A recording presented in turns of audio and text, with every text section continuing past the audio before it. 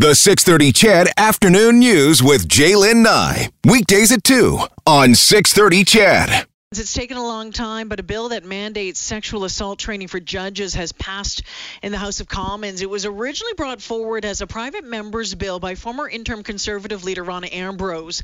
It stalled at the Senate and failed to pass before the 2019 election, but was reintroduced by the Liberals and has now made its way back to the Senate. Now, earlier this year, Justice Minister David Lametti and Ms. Ambrose talked about the importance of this bill. This bill is designed to strengthen training requirements for judges and provide them with important insight into the myths and stereotypes that too often surround sexual assault. Indeed, in this day and age, it is critical that all of us who serve the public are equipped with the right tools and understanding to ensure that everyone is treated with the respect and dignity that they deserve. This will help enhance the confidence of survivors of sexual assault and the Canadian public more broadly in our justice system. It's really about making a promise to victims that if they actually have the courage, which is it's a very courageous thing to do, to report their sexual assault, that if they in fact get to trial, that the person presiding over their case, the judge, that whether it's a woman or a man presiding over this case, actually is competent in sexual assault law. And it's shocking to find out that, in fact, just last year, the Supreme Court overturned 2 cases of where judicial error occurred in very basic issues of sexual assault law. The Court of Appeal in Alberta has overturned 4 cases where judges made errors in sexual assault law. So this is a very basic law. Mary Jane James is the CEO of the Sexual Assault Centre of Edmonton. Mary Jane, welcome back to the show. Hi, Jaylen. How are you? Well, I am good. I am very good, Mary Jane, and I'm thinking to myself I'll be better when this gets through the Senate because it's taken a very long time. Oh, my goodness. Me too. I've been watching this, and since Rona Ambrose championed this 3 years ago. It seems like a lifetime ago after what we've been through over the last 9 months. But yeah, and she really, really, really fought hard. And as you know, it got stalled in the Senate at that time over the, judicial independence or the perception of judicial independence. And that argument, I think they discussed that issue at length. And I hope that the senators now realize that, judicial independence should not and will not be compromised by having the judges trained on the basic aspects of sexual assault and the law that's associated with that. So that's my hope. Fingers crossed. Mary Jane, this goes back, if I remember correctly, I think it was, maybe back into 2013, 2014, and we were all shocked when we heard federal court justice Robin Camp say to an alleged victim of sexual assault, why couldn't you just keep your knees together? And I think that there was a collective, what? I can't say what I was going to say. You know what I was going to say. But, and so you've been watching. I mean, this is part of your work. You have seen this over and over again. And we're not painting every judge out there with the same brush, but there are challenges out there. We talk about rape myths and about the myths surrounding sexual assault survivors and those who come forward. I mean, what have you seen? What have you witnessed with cases over the years? Oh, my goodness, everything and anything. But what I could start off by telling everyone that, for many survivors, navigating the legal system following a report of sexual assault is an incredibly difficult and violating process. So here you are in the court. You've experienced a harm that is arguably one of the most egregious that a person could experience. And you're sitting there and you're telling and you're retelling the minutia details of that experience over and over, having it called into question, every little single thing you say. And so we've been told by clients of ours that the experience of having to go to court as a survivor of sexual abuse was worse in some ways than the experience itself.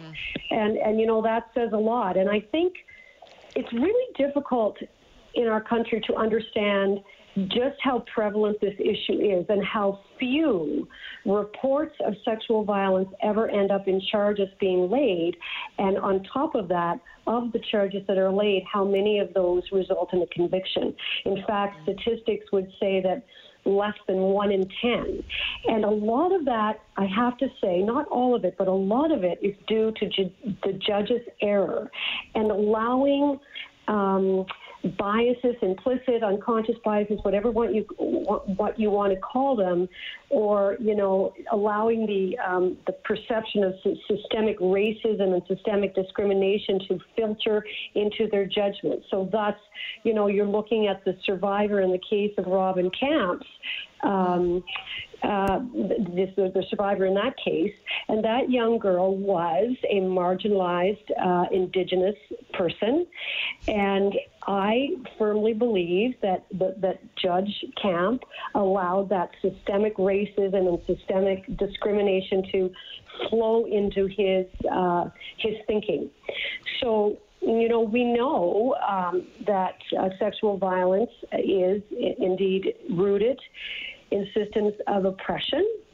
We know that for sure, including, of course, misogyny, but also racism, transphobia, homophobia, ableism, you name it, it's all there. And that it is one of the most underreported crimes in Canada. They say, according to a study that ASAS, Alberta Association of Sexual Assault Services, did last spring, 97% of sexual assaults are not reported.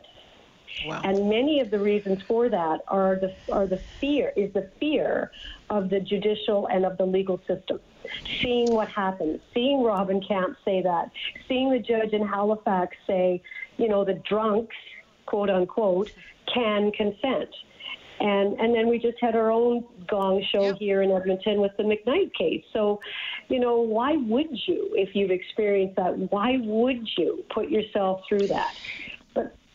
So I think if we can get the judges to at least learn all of the nuances and all of the very specific things that contribute to the sexual assault experience, we would have a higher degree of convictions, and we would have a higher number of people coming forward because their fear might be alleviated a bit.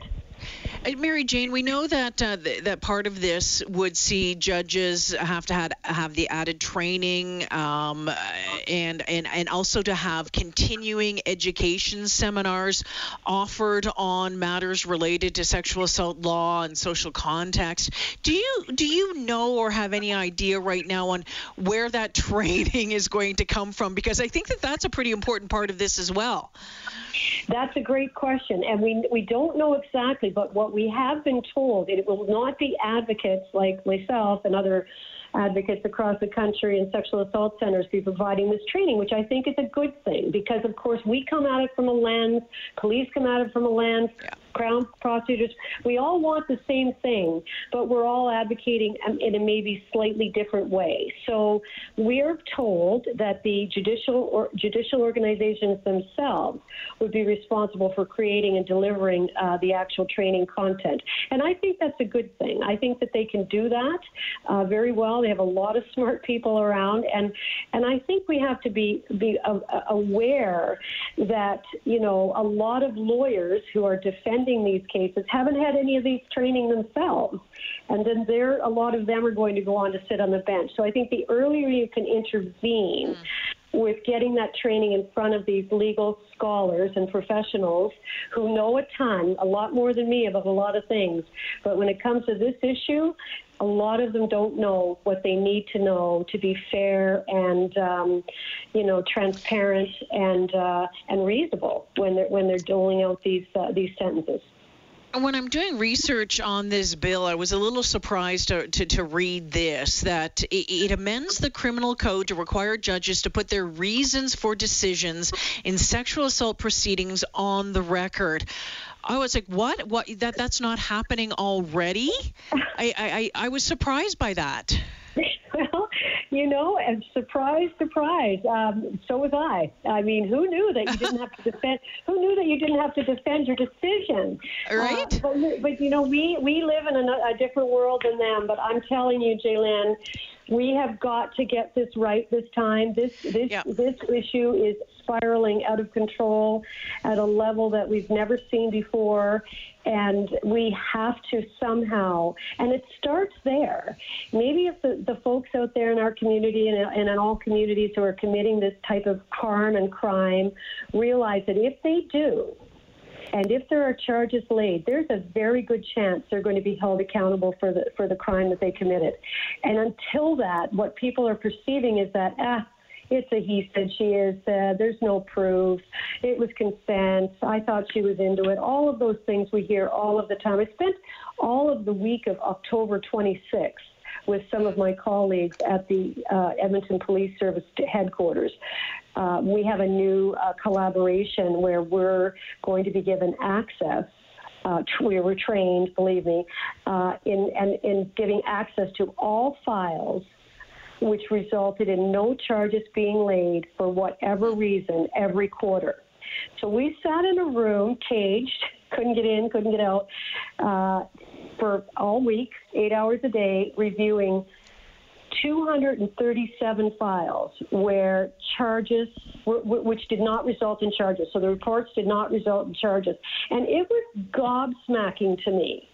What I read, not against the police. I think for the most part they did a really good job. They tried, but it is so hard. And when they were interviewing some of these, I hate the word alleged, but I better use it just to be politically correct. Alleged perpetrators. It's just. I mean, I don't know how many times we have to say, if someone is impaired by alcohol or drugs, they are not able to give consent. Full stop. Criminal code states the same. But then you take that and you try to prove that and you try to get evidence from a person who was impaired by drugs or alcohol, and you've got the person on the other side saying, oh, no, that was consensual. No, she was into it. No way. It's really hard for the police to take that and get a charge laid. So when they do, what we really want is for that small percentage of people to get a sentence that reflects the severity of the crime. Mary Jane, do police need better training on this front? Well, they do train their staff, they do, and I think once the staff get to the detective level, so in the serious sex crimes level, to me they're all serious, but I understand that they have to categorize them as same. They're really, really, really experienced, and they know what they're doing and they know what they're looking for. I would say that some of the newer, perhaps constables on the street don't have as much training as they should have, but they're trying. They're making steps every day, and particularly Judge McPhee is very... Our Chief McPhee, I should say, is very much a supporter of getting the necessary training, because he recognizes, and everyone recognizes within EPS and all police services, that this is an underreported and overactive crime of harm. Before I let you go, when I played that clip with Justice Minister Lametti and Ms. Ambrose off the top of the interview, some of the words that I wrote down as I was listening to it were, that jumped out at me, that stuck with me, were respect and dignity, the confidence of survivors. It's a promise to victims that we'll have competent judges.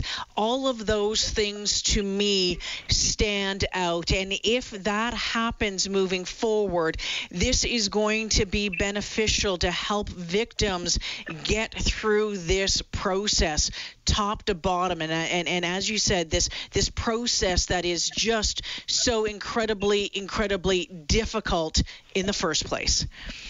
Oh, Jaylin, absolutely. And it will also instill confidence in the public that some of those myths and stereotypes that they have, formulated in their minds and hearts over the years are just not going to be listened to at that level. So, the fact that someone called or texted the person who harmed them the next day, the fact that they didn't report for 20 years, healing and reporting and the process of that is not linear. And everybody's journey is different. And we have to understand that. We can't take those things into equations and assume that they would have reported right after it happened, or they would never have texted the person who caused them harm. Those are just fallacies which we just have to understand that they do not play a part in what actually happened to that person. Yeah, there's a lot of learning to be done by just the general public as well. Mary Jane, thank you for joining me. Always good to talk with you. Thank you so much. You as well. Take care, Jaylin. Yeah, take care. Mary Jane James, who is the CEO of the Sexual Assault Center of Edmonton.